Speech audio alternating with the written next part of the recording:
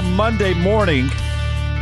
Oh, what a weekend. A lot of close calls. Alabama has a massive comeback. Lane Kiffin gets a win down at Jordan-Hare Stadium. We will get to all of that with ESPN's Tom Luginbill, who joins us with his fall hat on, ready to go. Looks like you got one more clean shave in, too, before No Shave November. Bring in Luginbill right here. Everything brought to you by MyBookie AG. Good morning, Lugs. How are you? Good morning. I'm good. Well, I still got a slight little, very, very subtle stubble. So, just tighten it up for this Monday morning is what I'm doing. It looks great. The foliage is good up where you are. It's starting to turn down here as well. And we had great colors in Tuscaloosa with the Tennessee Orange and the Alabama Crimson. We'll get to that coming up. MyBookie.ag brings you this. We still have that 110% deposit bonus. You throw in $1,000, you get $1,100 to play with there as well. Bonus deposit money there. MyBookie.ag. Next round is the promo code to get that 110 deposit bonus.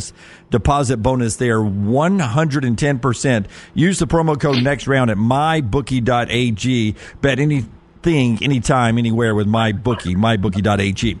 Before we get to Alabama and some of the other big games, it was a close call Saturday. We get one of those major upset Saturdays every year. Yeah. And it looked like this was going to be it, but a lot of teams escape close calls. Let's talk about those games first.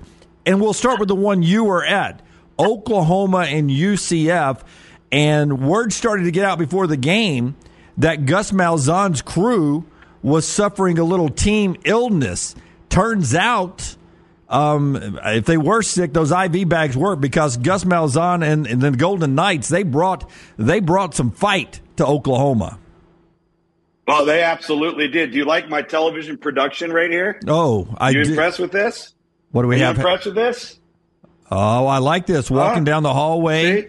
Lights. Yeah, we got to walk down the hallway because the Lugan pets are not cooperating with live podcasting. I had to relocate the studio from outdoors to indoors. Yeah. Listen, it was a great football game in Norman, and we talked last week about Oklahoma, kind of basking in the glow of 2 straight weeks of everybody patting them on the back, telling them how good they were. And we addressed that with Brent Venables prior to the game, and he said they made that first week really, really difficult after the Texas win. And I'll say this about Central Florida. They've got guys at certain positions that could play for anybody in the country. That running back, R.J. Harvey, their 3 receivers, Kobe Hudson, Townsend, they are really athletic, really gifted. What they don't have is competitive depth yet, which is part of that transition from the Group of 5 to the Power 5 level, of course. So they came in with nothing to lose, ready to play. Defense completely shut down Oklahoma's run game, which was shocking, really was, until the fourth quarter when Oklahoma needed it, and that's when they started to wear on Central Florida. So, credit Oklahoma for having the resiliency to hang in there. They're at home. It's a raucous crowd. I think for the most part that crowd is quite quiet. Just because of how the game transpired. But, that UCF team blew a game where they were up 35-7 against Baylor and lost 36-35. They've been injured at quarterback all year long, got blasted at Kansas on the road, and then showed up to play versus Norman. They're 3-4 and could easily be 4-3 in their first year at the Power 5 level. But I was impressed with Oklahoma's ability to just kind of keep chopping away. And they're so vastly improved from what they were a year ago. Great football game. We've seen this. Listen, Jim, we've seen this all year long across the country. We were in a game almost exactly like this with another college football playoff contender in Florida State against Boston College in week 3. You remember that one? Yes. Same score as this last game we just had, 31-29. Came down to the wire. And this is what you have when you're dealing with 18 to 22-year-olds. Yeah, but you're dealing with kids – and you're dealing with hype. I'll tell you this, though. Gus gets that late touchdown, buck 16, I think, left. And they go for 2. And you used to call plays. You have a whole sheet of 2-point conversion plays, especially with today's overtime rules. You got a sheet of them that you practice, and you have them probably ranked on your best ones that you think really works. Where do you rank a double pass in a 2-point conversion scheme when you only got to go 2 yards. It doesn't seem like it sets itself up for a backwards throw and then a pass from a non-quarterback. That play looked too much Gus Malzahn for me. Something a little bit more basic may have tied that game up. Yeah, you're correct, and I think the criticism is fair. And if you were going to do that, do it with R.J. Harvey, who was a quarterback in Virginia. Instead, they decided to do it with Townsend. I do have to give Oklahoma some credit here. They were trying to get Javon Baker in the back end line, and he was there. But Oklahoma completely blew up the block at the point of attack that was set up to protect Townsend so he could actually have a chance to throw that ball. So credit Oklahoma for being dialed in, being ready, and making a play to prevent the throw even happening. But I do think that with some of the quarterback run package with John Rice Plumlee, with R.J. Harvey, the way they ran the ball, they came into that game as the number 1 ranked rushing offense in the Big 12, UCF. A lot of people wouldn't have realized that. There were a variety of options that I think could have been higher percentage options. And again, you're right. It has a Gus Malzahn feel to it, didn't it? It did, but sometimes those work for Gus. He coaches a heck of a football game, makes it close, scares Oklahoma. They're 3-4. That's the first loss for UCF with John Rice Plumlee starting. They lost 3 games while he was injured. Another close call. This one's Florida State against Duke. Riley Leonard plays hurt. They're up 20-17 in Tallahassee, and then he gets hurt again. And we go back to another scenario we had last week with Dan Lanning. And I want to get your thoughts first on this. It's 2017. Duke is beating Florida State on the road with an injured Riley Leonard out now, and you got your backup quarterback in, and you choose to not take a 3 there, and then you go for it, I guess trying to maybe give yourself a little cushion because you didn't know you'd get back down there. What'd you think of Elko's decision to go for that 4th down, and then eventually how Florida State comes back and beats a gutsy Duke team? I like it and I understand it because I think Mike Elko, the moment Riley Leonard went out of the game, realized that they probably could not win the game without him. They were going to be hamstrung on offense, particularly in any form of the passing game. Obviously, as a runner, you lose that element that Riley Leonard brings. I agree with you in the term cushion. He was probably trying to get as much points as he could to hang on at the end, expecting that there would be probably some motivation and a bit of a momentum swing now that Florida State saw that they were going to be taking on a backup quarterback. Next thing you know, the chum's in the water and the sharks are circling. I don't have a problem with what Mike Elko did right there. I just think he realized in that moment they were going to be in trouble. Yeah, and hats off to him. Riley Leonard kept working that leg, that ankle, trying to get back in the game. And you could just see Elko telling him, you're not going back in the game. Because he was limited when he was in there. I don't know how limited. It would have been dangerous for the kid to go back in. So hats off to Elko for sticking with his guns there, knowing he's got more of this season and more of Riley Leonard in the future. Well, I think, you're right about winnable games going past this. Let's keep in mind, and I think Mike Elko at every turn is very aware of this, and that is, they went 9-4 a year ago, but they didn't have the 3 big dogs on the schedule. This year they do. They beat one of them in Clemson, lost a heartbreaker to Notre Dame at home, and then you've got Florida State. With that defense that Duke has, if you just get Riley Leonard healthy, they've got an opportunity to really, really finish down the stretch. And with what we saw just happen to North Carolina, which is similar to what we saw happen with North Carolina a year ago, it was only a couple of weeks later in the season. Elko is looking at the long view here, and I think that's really, really smart. Okay, so we almost lost Oklahoma. Felt like we had a chance to lose Florida State. Just imagine what both of those would have done to the national championship hunt. Yeah. Then there was Texas against Houston, 21-0, and then here comes Houston back. We'll talk about Quinn Ewers' injury in a second, but 31-24, 3rd and 1. Looked like Houston made the first down, didn't. They don't make a 4th down. Texas survives there. Got a little scary there for the Longhorns, battling an old Southwest Conference rival team down in Houston. It really did. A motivated Houston team. You get Texas at home. I mean, playing Texas at home, if you're Houston, that just doesn't happen. So you got a packed house. I thought that was a really poor call. I thought it was not only clear, it was more than clear and decisive that he got the line to gain for the first down. That's not how the play ended up, and unfortunately you lose the game. Now, fast forward, what does Texas do going forward? That's our game this week on ABC, Texas and BYU coming to town in Austin. What's the quarterback situation look like? It's from a long-term view, that could be potentially a devastating injury depending on the time away. Yeah, AC joint for Quinn Ewers. It was an SC near the sternum after the Alabama game last year, and he ended up missing 3 games, a month of action. This is in his throwing shoulder, an AC joint. You're a quarterback. You know how that could be sometimes season-ending, and they say it's not season-ending. They expect him back this year. But looking at their schedule ahead, you got some interesting games with Kansas State.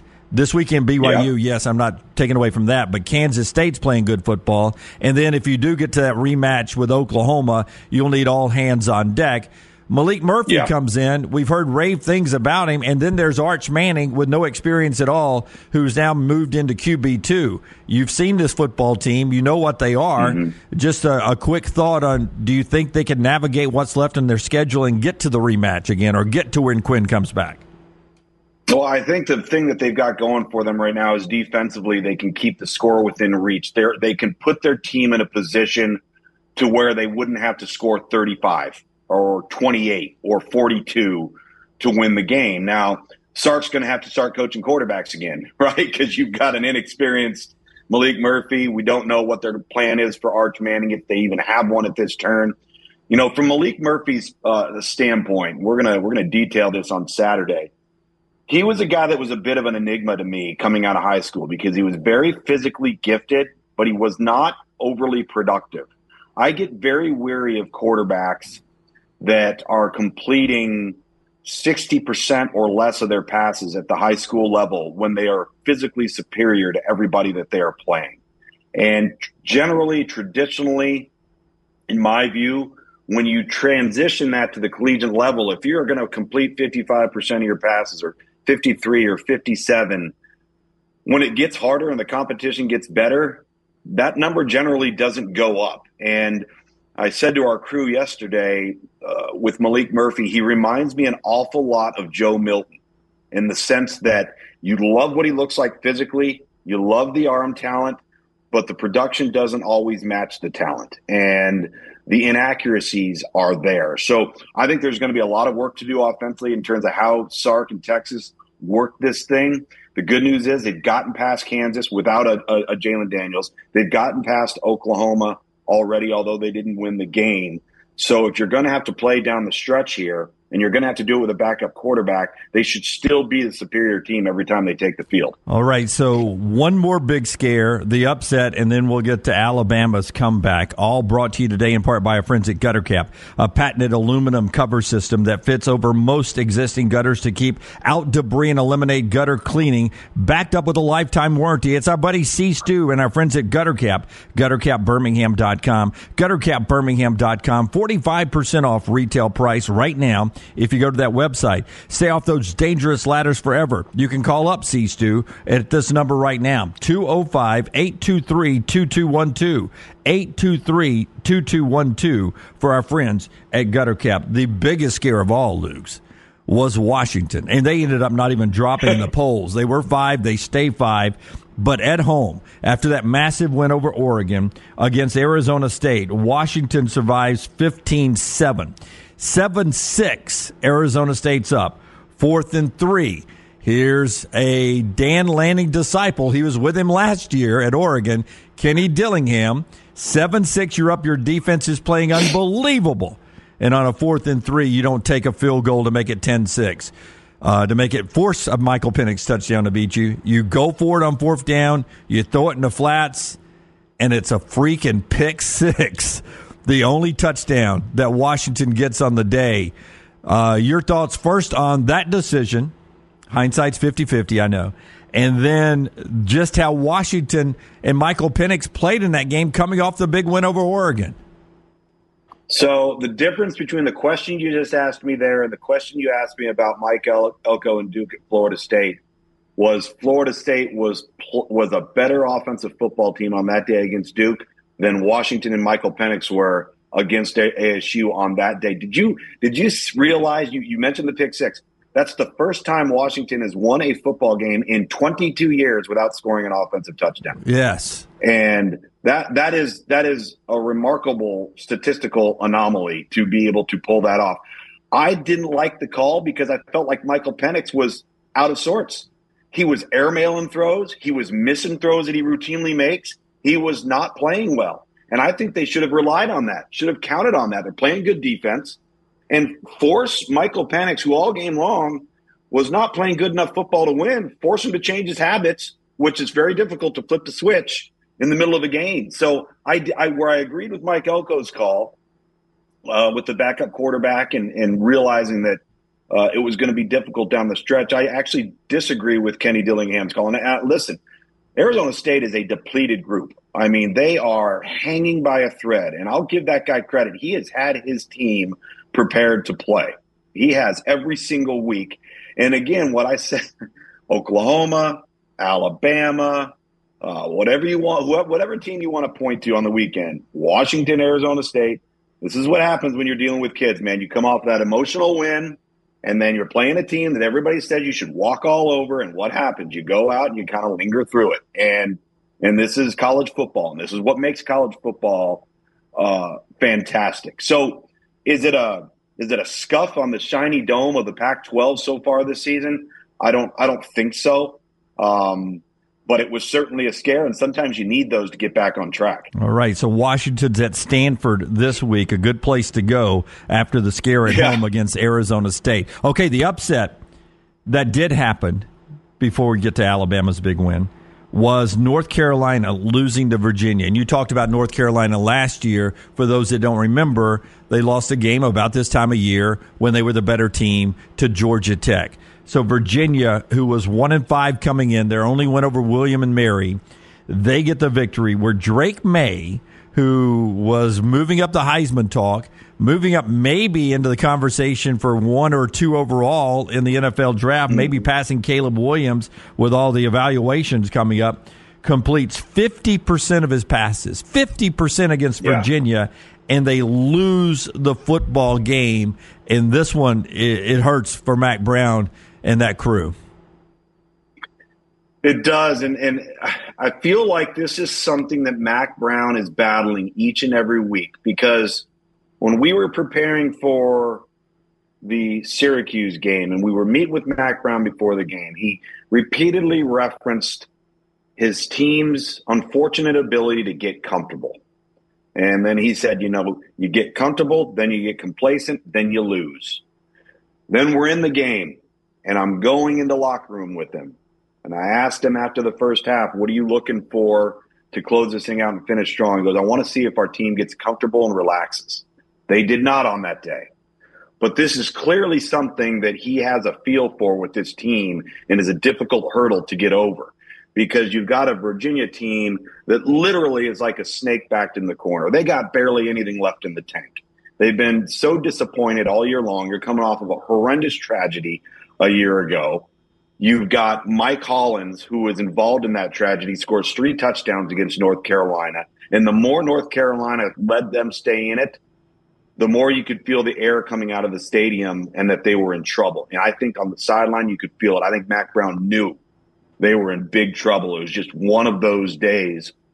But again, this is what happens week in and week out. This is why I think college football is so difficult to navigate week in and week out. Is you just don't know. Like, you think you know. You have weeks where you feel really strong about how you practice, and you go out and you lay an egg. And then you have weeks where you're sitting there goes, I don't feel we did not practice well at all. And then you go out and you play lights out. And who can explain it? And I look at North Carolina and Virginia in that regard. In the Vulcan Tire and Automotive chat room, Tesla talk, the Bama trifecta. Bama wins, Tennessee loses, Auburn loses, RTR. Michael throws in Utah has USC's number. We'll get to that coming up in a little bit. NH3425 looking ahead on Texas' schedule. Kansas State might get that win against Texas this year. I will tell you this, that is an interesting schedule. Now let's get to what we saw in Alabama. Different reports coming out of the locker room at halftime with Bama down 20-7. It goes something like this. Nick Saban doesn't say a lot, has the team around him before they go back out. And he says something like this, Lugs, they're not going to smoke on our field. They're not going to disrespect us. They're not going to smoke on our field. And the other players started saying, they're not going to smoke. They're not going to smoke. And then the whole group starts chanting, they're not going to smoke. And that's all the coach said. And they come out in the second half, and they shut out Tennessee 27-0 in the second half and come back and win that football game. A tale of two halves. What did you think of that Alabama comeback? Well, I chuckle because I feel like this is what we are going to see from Alabama each and every week. This is one of the most uniquely formulated football teams that week in and week out somehow is managing to still be the 800-pound gorilla in the room, but almost act and play like an underdog at the same time. It's very strange to watch how this team complements each other in all three phases of the game. It was almost the exact opposite of what we saw at the game I had the week before with Arkansas and Alabama, a tale of two halves. And this is what we're going to see. It's a little bit like Auburn's offense. Like, get used to it, Alabama. Excuse me. I lost my earpiece. We're having all kinds of difficulties. Can you hear me? Oh, absolutely, man. Can you hear me? Yeah. Oh, we're having all kinds of difficulties today. But I think this is what you're going to see out of Alabama's offense as well. Like I said, it's like Auburn's offense. It's going to be a continual work in progress of trying to figure out how do we manage to get a first down? Then how do we get the next first down? Then how do we somehow get into the red area and not settle for a field goal?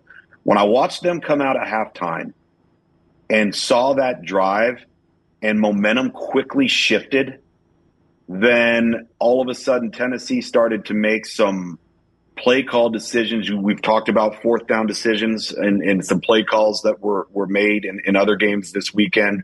Well, there were some made in the Tennessee game with Alabama, too, that I think had a lasting impact. But I just think Alabama is one of those teams that if they get hot, look out.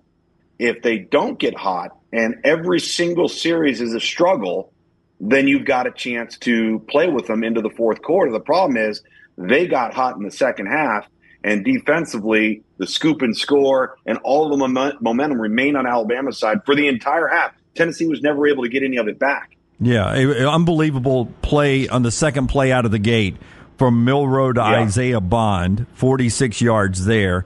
And then the defense, does what that defense does at times.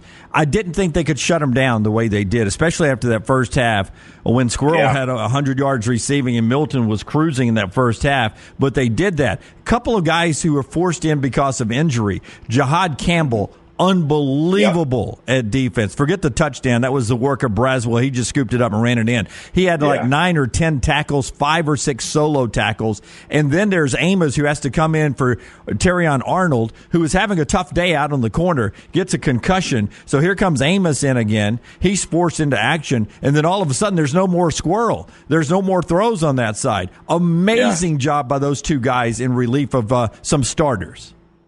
It's like the Texas A&M game. Instead of it being Malachi Moore, it was Terrion Arnold. And so now you pull him out, you replace it with Trey Amos at corner, you got Moore back, you still have Caleb Downs. Against Arkansas, Jihad Campbell was, third on the depth chart, barely saw any work, any valuable reps in that game, and the next thing you know, he's playing lights out against Tennessee. That's where the competitive depth comes into play. I agree with you in this one regard, too, where I thought Alabama really stepped up, made some nice adjustments, was I was surprised at how successful Joe Milton was with his legs. He created some plays, extended some plays, got valuable positive yardage on plays that looked like they could have been near mishaps in negative yards.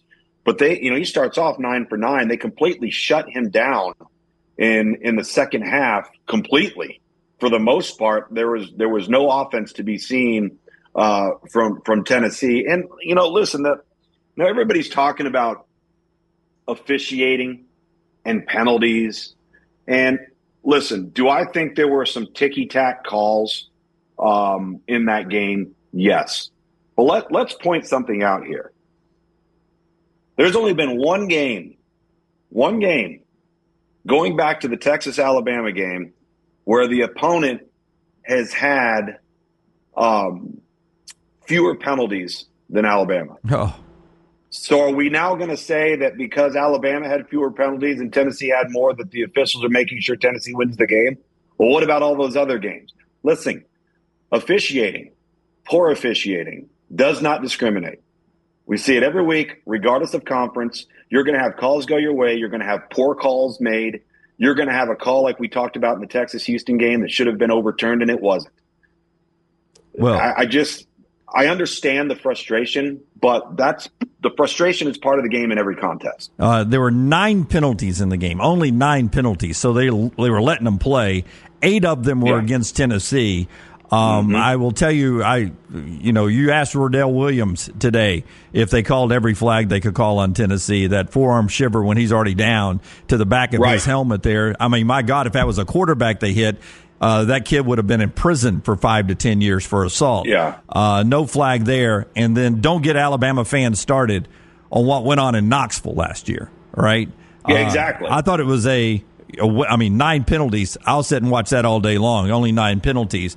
Now, for Alabama to take 17 penalties last year and whittle that down to 1, that's a good little home field there. But, I thought they let them play. They let them play in the SEC.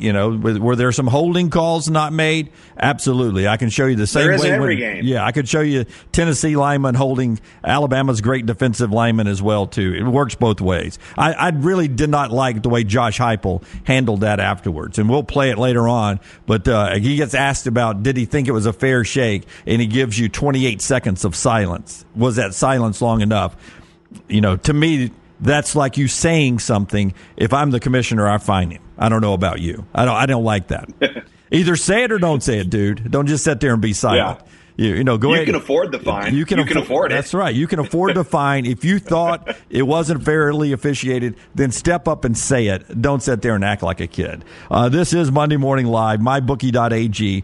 MyBookie.ag brings you this every week. The show also brought to you by our friends at Blakely's Bouquets. Wonderful folks there. In fact, I may use Blakely's today and send a little congratulations to a little someone who had a wonderful weekend this weekend on the athletic surface. You can send for anything, Blakely'sBouquets.com, Blakely'sBouquets.com. All you have to do is go to that website. They got anything, whether it's for formals or proms or homecomings, whether it's weddings or just to say I love you, Blakely'sBouquets.com. Great folks there. You can call them up, 205-579-4900, 579-4900, or in person at the Full Service Flower Shop on Oxmoor Road. It's Blakely's Bouquets, Blakely'sBouquets.com. Luganville, Alabama now, up to number 9 in the polls, and they get this bye week. So it comes at a good time. Get everybody a little healthier. Let them rest a little bit as they work their way back. And then there's LSU, who also has a bye week. They took care of Army as expected, 62-0. And initially you think to yourself, can Alabama score enough with LSU? But I want to ask you the big question today. We got 2 weeks to talk about this. But can Alabama's defense keep that game manageable against LSU's offense and the great Jaden Daniels and those receivers? Do you think Bama's defense matches up with LSU's offense to make this a super competitive game in 2 weeks in Tuscaloosa? Better than any game that LSU has played to this point, better than any defensive effort that they've seen from this point. Yes. Is it easier said than done? Absolutely. I continually point to quarterback run game, improvised plays, the movement of the pocket that you'll see from LSU, not knowing where the quarterback's going to be in a stationary framework, which is where you'd like him to be each and every time. I think Jayden Daniels is a Heisman Trophy candidate. I think the fact that they've got 2 losses is unfortunate because he's absolutely played lights out. At times he's played unconscious, both through the air and on the ground. The weapons are outstanding. I think that there is enough, particularly with Alabama's front, and not just the front 3 or 4, but really the front 7 as a whole when we include the linebacking core, that can get off the field a few times, that can create some negative plays, that can put LSU behind the chains. I think that's the one thing about LSU. If you watch them and you've really kind of paid close attention, because they're so fun to watch on offense, but they've been able to stay on schedule. They've rarely been in negative disadvantages when it comes to line to gain, particularly on the critical downs that matter most, 1st and 3rd. And so can they do it? Yes. Then when they get the ball back, the question then becomes, can they go score touchdowns? Can Alabama go score touchdowns? And I said about the Tennessee game, when Alabama gets hot, it may not be pretty, but all of a sudden they score at a clip. And when they're not hot, it's a struggle. And I don't think they can afford, if their defense gets off the field and gives them the ball back, they can't afford to sputter because they may not have that many of those opportunities. Deborah Campbell is good. Talking about Jihad there as his backup role. Michael makes a great point. Caden Proctor, who's got all the skills in the world, played a little bit better this week at that left tackle position, especially in the second half. Sooner Rod, if Jayden Daniels beats Bama, he'll win the Heisman. Jerry has a question before we take our only break. Was Bama's second half comeback a sign of their improvement throughout the season? I don't see them doing that in week 2 or 3 earlier this year. So they didn't see that team playing that good in the second half as they did in the second half against Texas. Is that a sign to you that they've improved through this part of the season? They've absolutely improved. The better question might be, can we see them do that for 4 quarters? That's the issue. Can we see them come out of the locker room in the first quarter, go up and down the field and score and run the football and make some big explosive plays, not take sacks, be minimally penalized, and then do it in the second quarter, and then do it in the third quarter, and then finish it out in the fourth quarter? That's what I think is frustrating Nick Saban so much and this staff so much, is nobody can put it together for 4 quarters. Then when we see that, and will we see it? I don't know. But if we see that, then you're going to see a really dangerous football team. All right. Great stuff from you guys in the chat room early on. One more segment to go as we work to the top of the hour. It's Monday Morning Live, brought to you by our friends at mybookie.ag, and by our friends at Manscaped. Promo code is Monday20. Monday20 is the promo code. Get all, by the way, great holiday gift for you, for a friend, for a family member, all the items at Manscaped, head to toe grooming for the men out there. Just go to manscaped.com, manscaped.com. Use the promo code Monday20. That's exclusively for all of us that wake up early on Monday morning to talk football. Monday20 gets you 20% off your order, perfect for the holiday season. That is manscaped.com, manscaped.com for that grooming head to toe. Monday20 is your promo code. We use it here on the show. It is fantastic. It's changed my life. I love all the balms, lotions, and other care you can get there to go along with the shaving kits. It's all right there. Manscaped.com, promo code Monday20 to save 20% off this holiday season. When we come back, Auburn and Ole Miss. The biggest game in the country, that's how good the weekend was. Second half of the shows before we get to Ohio State, Penn State, and a little bit more on the future at Alabama and the future of Dabo Swinney still to come on Monday Morning Live, brought to you by mybookie.ag. Hey, Lance Taylor from the Next Round to tell you about one of our favorite places for breakfast, lunch, and dinner. That is Hamburger Heaven since 1982. Hamburger Heaven has been serving Birmingham's best hamburgers, cheeseburgers, French fries, hand-spun milkshakes, and sandwiches made fresh to order. All of their ingredients are fresh and prepared daily. This includes their beef, always fresh, never frozen, hand-pattied each and every day. For breakfast, lunch, or dinner, visit any of the 4 locations, Highway 280, Irondale, Gardendale, and Homewood. The Next Round is so much more than the show you get from 9 to 1 each day. So make sure to head to our official YouTube channel at Next Round Live and subscribe to get all of our latest content. We, of course, have plenty of specialty content and shorts based all around the sports in the heart of the SEC. But we also talk pro sports, gambling, lifestyle and entertainment, and so much more. It's the Next Round YouTube channel where you never know what you're going to find next. Subscribe now to see the latest content and get notifications when we go live. That's at Next Round Live on YouTube. Red Wing Shoes is pleased to announce the Ultimate Fit and Comfort Savings event during the month of October. Mention the Next Round and receive a special discount of up to $30 off. Visit your local Red Wing Shoe store in Pelham or Trussville to have your feet electronically measured. A certified fit specialist will then recommend the proper footwear and orthotic to ensure you receive a comfortable pair of boots or shoes. So be prepared as the fall weather begins to change. Enjoy a pair of classic Red Wing Pecos pull-ons, Heritage Iron Rangers, or Vask hiking boots from Red Wing.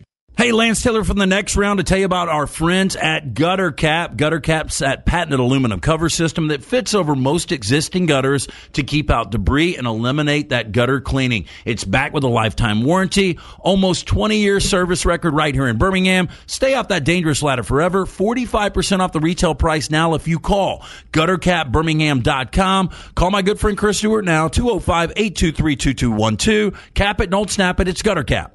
Hey, Ryan Brown here from the Next Round. Do you want to help pay for my kids' college and look great while you're doing it? You need to go to the Next Round store. Everything from hats to short sleeve and long sleeve t-shirts, sweatshirts, hoodies, zip-up hoodies, and much more. And we're adding new things all the time. Why would you not want to see my kids get a great college education and look great out in the public while you're doing it? Get the gear we wear all the time on the show, and there's only one place to get it. NextRound.store. That's NextRound.store.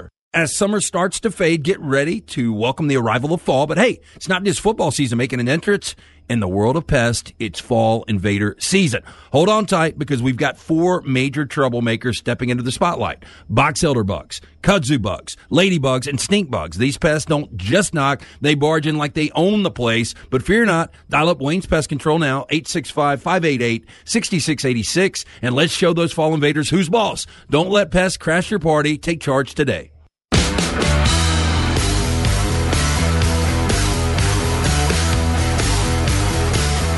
Georgia, by the way, is number 1 for the 19th straight week, third best all time behind Miami in 2021 and USC back in 2005 with the record for the longest at number 1. But their margin shrunk down. They got 38 first-place votes. Here comes Michigan with 19. Ohio State, Florida State each with 3. Washington State 5. Oklahoma, Texas, Oregon, and Alabama back in there at number 10. Penn State drops to 10. Lugs will talk about Ohio State, Penn State, and the rest of college football after I tell everyone about our friends at Way to Wellness, your journey to healthy living.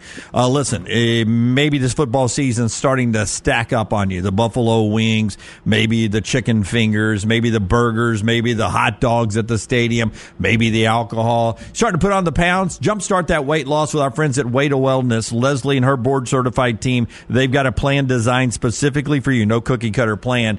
Just go to their website. It's a planforme.com, and you'll learn more about Way to Wellness. There's no contract, no sign-up fee, and your first consultation is free. So there's no out-of-pocket money to learn all you need to know about Way to Wellness. I've used it for years. Keeps me right in that 184 range that I love so much. Even when I go crazy on a football weekend like I did on the 3rd Saturday of October in Tuscaloosa, I'm able to whittle it back down to my weight to where I fit really good in that suit I had on last night for a special occasion. It's Way to Wellness. That's a journey to healthy living. That website again, planforme.com. Ohio State, Penn State, 1 of 16 Lugs on 3rd down for Penn State. 1 of 16. When we first started doing a show together, when you had joined Brown and me on AM radio, you had a formula that you would break down for us, and one of them was 3rd down conversions. I would imagine 1 of 16 is an indicator you're not going to win the football game. Yeah, you know what? Let's go over that real quick. Remember that? So the 4 stats that matter, right? Right. I'm proud of you, Jim. Look at you hearkening back to the old days and remembering those things. So do you remember what the other 3 are? One of them was 3rd down conversions. The other was explosive plays, or no? Average yards per pass attempt, which is a reflection of explosive plays. All right, what are the other two? You're going to lose me on those. Turnovers is one always. Turnover margin, okay, that's 3. What's the fourth one? The fourth one's going to be a hard one because nobody thinks of it. The fourth one to me is going to be tackles for loss.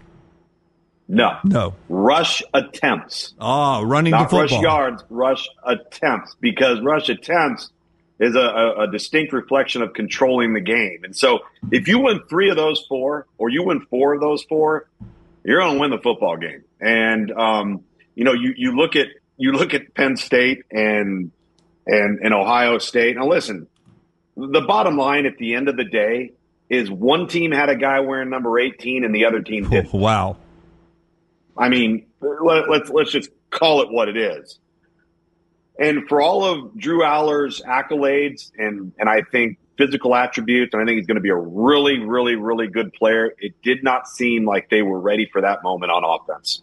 Well, can let me ask you, did you think James Franklin on Friday night would have told you Aller's going to pass the ball 42 times in that game? Because he was 18 of 42, and it's not like they were way behind the whole game and having to play catch up. They forced them, a running team, to throw it 42 times. Well, and you figured that was the goal if you're Ohio State, right? Young, inexperienced quarterback. He's on the road. If we're going to lose this game, we're not going to get trampled on by Katron Allen and Nick Singleton. We are going to line up and we're going to get after it on the outside on the perimeter. The other part of it is, too, he's 18 of 42. Well, part of that is nobody's open. Ohio State blanketed Penn State's targets down the field. And without the run game, which is the complete bread and butter of Penn State's entire offense, Drew Aller comes off of that. He should not be at the forefront of the offensive game plan. And they got beat by a team that played better. I'm not willing to necessarily say that Ohio State versus this iteration of Penn State's team is necessarily the better team, but they were better in the moment. They were more prepared for the moment. And again, they had number 18. I mean, Ohio State was very sporadic on offense. It was kind of touch and go. At times it looked good. At other times it looked downright ugly. But when they had to, Penn State had no answer for Marvin Harrison, and he changed the game enough to change it to get the W for Ohio State. And now you look at James Franklin; he's 0-10 against top 10 teams during his tenure at Penn State. And I think I said last week this game was a defining moment for him, right? Like, you define the moment defines you, and we are continually seeing a team that does not rise to the occasion in the biggest moments. Okay, great question in the chat room. We'll get to that, but from Royal Payne. But first, Rod wants to know, is it possible for a wide receiver in today's NFL to go number 1 in the draft, and would Marvin Harrison Jr. rise up to that? I think it's very, very difficult, and this is a really, really good question, because this question applies to high school recruiting rankings as well. The reason why I lend to saying no is because there are so many wide receivers out there that you don't necessarily have to have the best one to be a Super Bowl team or to be a playoff team or to be a college football playoff team or a national championship contender, because the position is so deep in terms of talent and there are so many to choose from that there's enough to go around. It's why the priority is placed so heavily on offensive tackles, defensive linemen, really tall cover corners, because you don't have those guys in numbers. Is it out of the realm of possibility? No, of course not. But let's just say a Marvin Harrison comes out in a draft pool where it's a really strong year at defensive end or defensive tackle or like this quarterback class. Then it's probably not probable or likely. Whoiscoffee.com. Whoiscoffee.com brings you part of Monday Morning Live every Monday. Whoiscoffee.com. Go to that website. Learn everything about their great mission, giving back to the people who actually grow the 100% Arabica beans they use in their coffee, light, medium, and dark roast. And they helped us design the Next Round coffee. You can buy it right now in our store, nextround.store, nextround.store. Michael says Tommy Rees called a great game in the second half. Royal Payne backs this up, Lukes, and wants to ask you this question. Alabama using more orbit and jet action to help keep the defense thinking. What'd you think of that in this football game where they did a couple of the jet sweeps and a lot of action moving across the quarterback and then the handoff to Jace McClellan, who had a good game? What did you think of that action that seemed to be a little bit of a new wrinkle? I think anytime you create any type of window dressing, cross action in the backfield, especially right as the ball is being snapped, you have the opportunity to influence the defense and create eye violations so that you get them going in a direction that the ball is not. That's always going to help because what it does, it sets up your angles for certain blocking schemes, certain gap schemes. The other part of it is I think they're doing it to help out Jalen Milroe when they are going to throw the ball. Give an indicator when that guy's coming across in motion.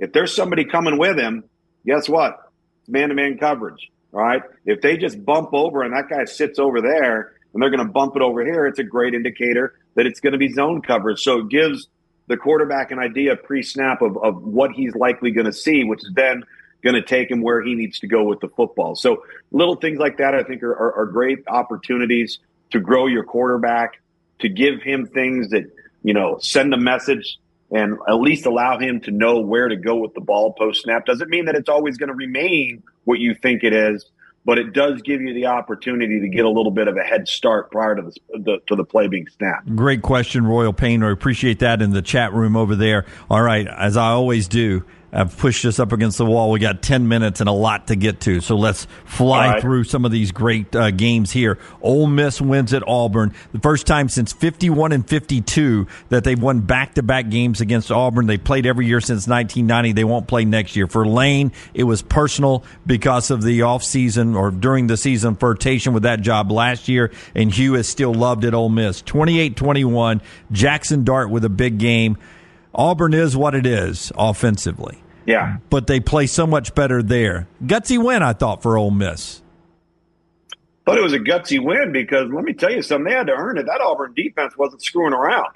I think the two backbreakers were the 90-yard scoring drive and the 68-yard scoring drive that kind of just, popped the balloon, if you will. That was the needle that popped the balloon when you're Ole Miss on offense because it sent a message and they just started, I think, over the course of time with the Auburn defense playing as well as they did. I think they had 7 consecutive series or something in that realm, or 7 total series where Auburn got Ole Miss off the field. I mean, you do that, you got to expect to have a tremendous opportunity to win the game. There's just no answers on offense right now. And you and I have talked about this the last couple of weeks. This is what you're going to have to deal with right now if you're an Auburn fan. You're going to work around this each and every week. It's not going to be pretty. There may not be an answer this year. You might just be trying to work through things, get into the offseason, get into the transfer portal, try and come up with a better plan and a better group of players on that side of the ball. But defensively, Auburn fans need to be really, really proud because that was not a game that it came easy for Ole Miss. And there's times when Ole Miss can make it look really, really easy on offense. Yeah, and I will tell you, Hugh's doing a great job recruiting a couple of big 4- and 5-star guys last week, so he's having to change that roster. But at that place, they get Alabama at the end of the year down there. They are so much better.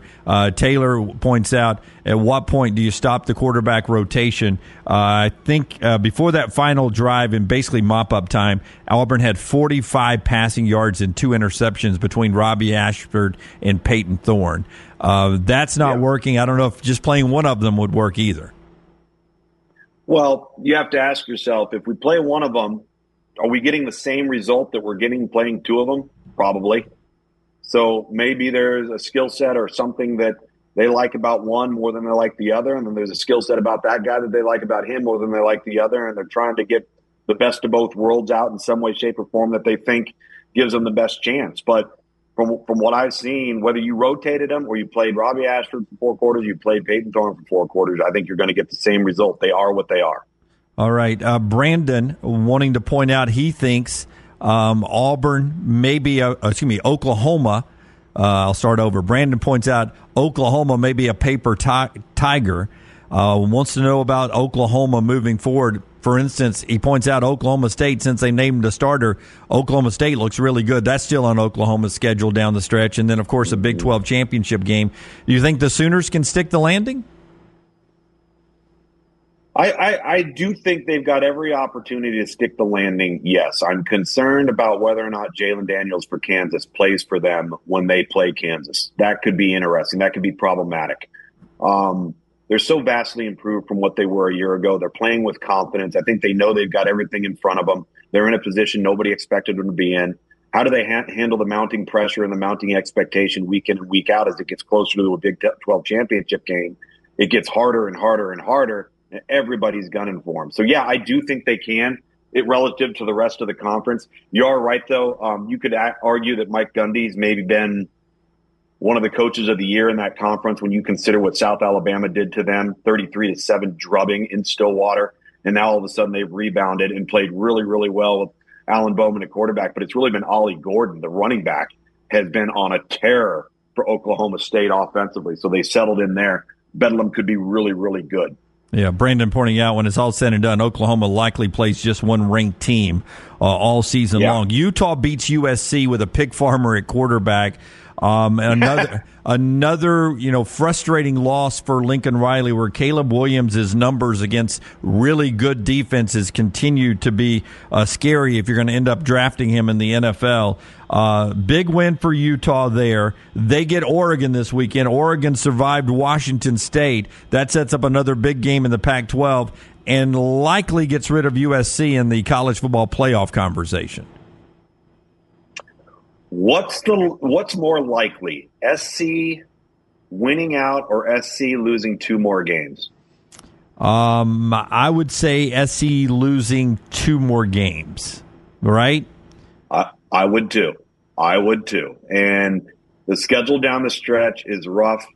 The offense, the defense. Listen, they were better this past week, obviously against the backup quarterback, against a starting strong safety that all of a sudden became Superman on offense for Utah. Sione Vaki was unbelievable for Utah. Utah defensively just suffocates you.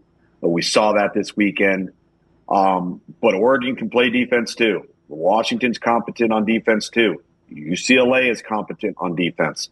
SC's in trouble, Jim. And it ain't. Caleb Williams can only take you so far. They're not plus 22 in turnover margin like they were a year ago. I keep hitting that number because it's so critical. When you're going to play that poorly on defense and you're not getting the ball back multiple times for your offense, there's only so much Caleb Williams can do.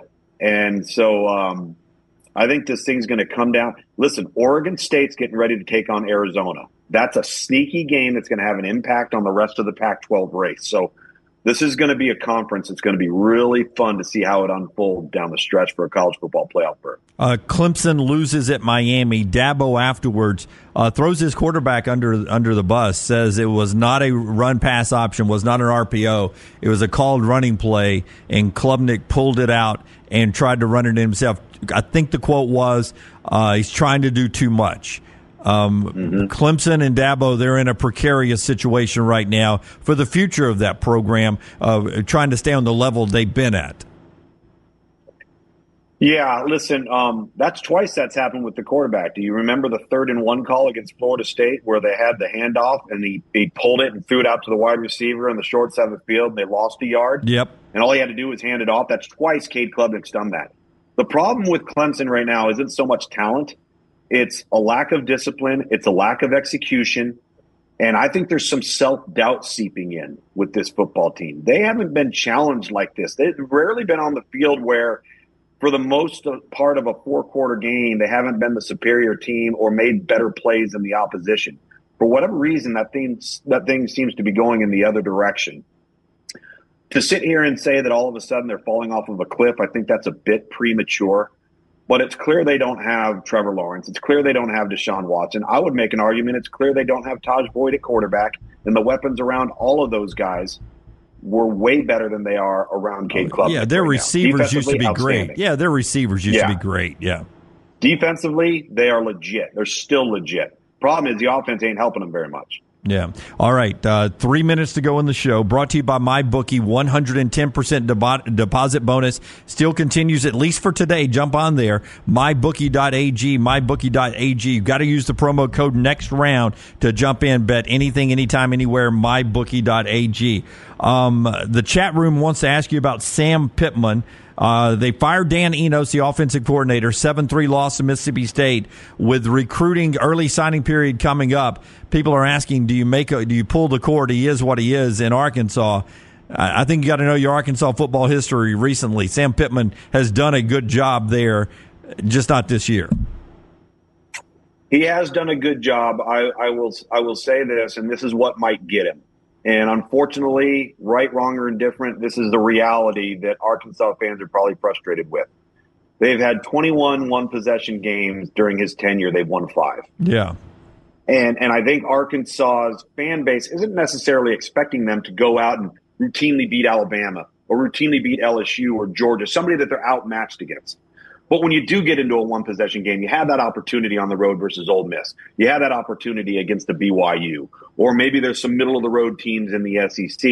You have to win those games. If you get into a one-possession game, you have to win those. And they have not. And the offense, with a lot of experience, particularly at quarterback, and when Rocket Sanders is healthy at running back, has regressed. They have not gotten better. Okay, I want your 60-second thought on this. I don't know if anybody noticed, Georgia coming off a bye week against what it virtually is 26th ranked Florida. Then their schedule is number 16 Missouri, number 12 Ole Miss down the stretch, number 21 Tennessee on the road down the stretch, and potentially number 9 Alabama in the SEC championship game. Georgia's schedule all of a sudden has gotten hard, Lugs. Wait a minute. I thought it was the easiest schedule in America. What are we talking about? It's gotten hard. Listen, well, it's gotten hard, and obviously we know about the loss of Brock Bowers, and I think this is going to tell you an awful lot about Carson Beck. I thought there was some real positives from the Kentucky game. I still go back to that game with Ra Thomas and Marcus Rosemy-Jacksaint, and the fact that they found other options, and Carson Beck was willing to target those other options and come up with other plays and ways to make plays. Listen, regardless of what the ranking is of the other team, Georgia will be the best team on the field in each one of those games. Doesn't mean they're going to win. I'm not saying that. But when you have the best team going in, you have a chance to win if you don't screw it up. Oh, man, we've got some good football left, and we'll be here every Monday to talk about it. He's Tom Luginbill of ESPN. I'm Jim Dunaway. Thanks for being with us on Monday Morning Live, brought to you by our friends at MyBookie.ag.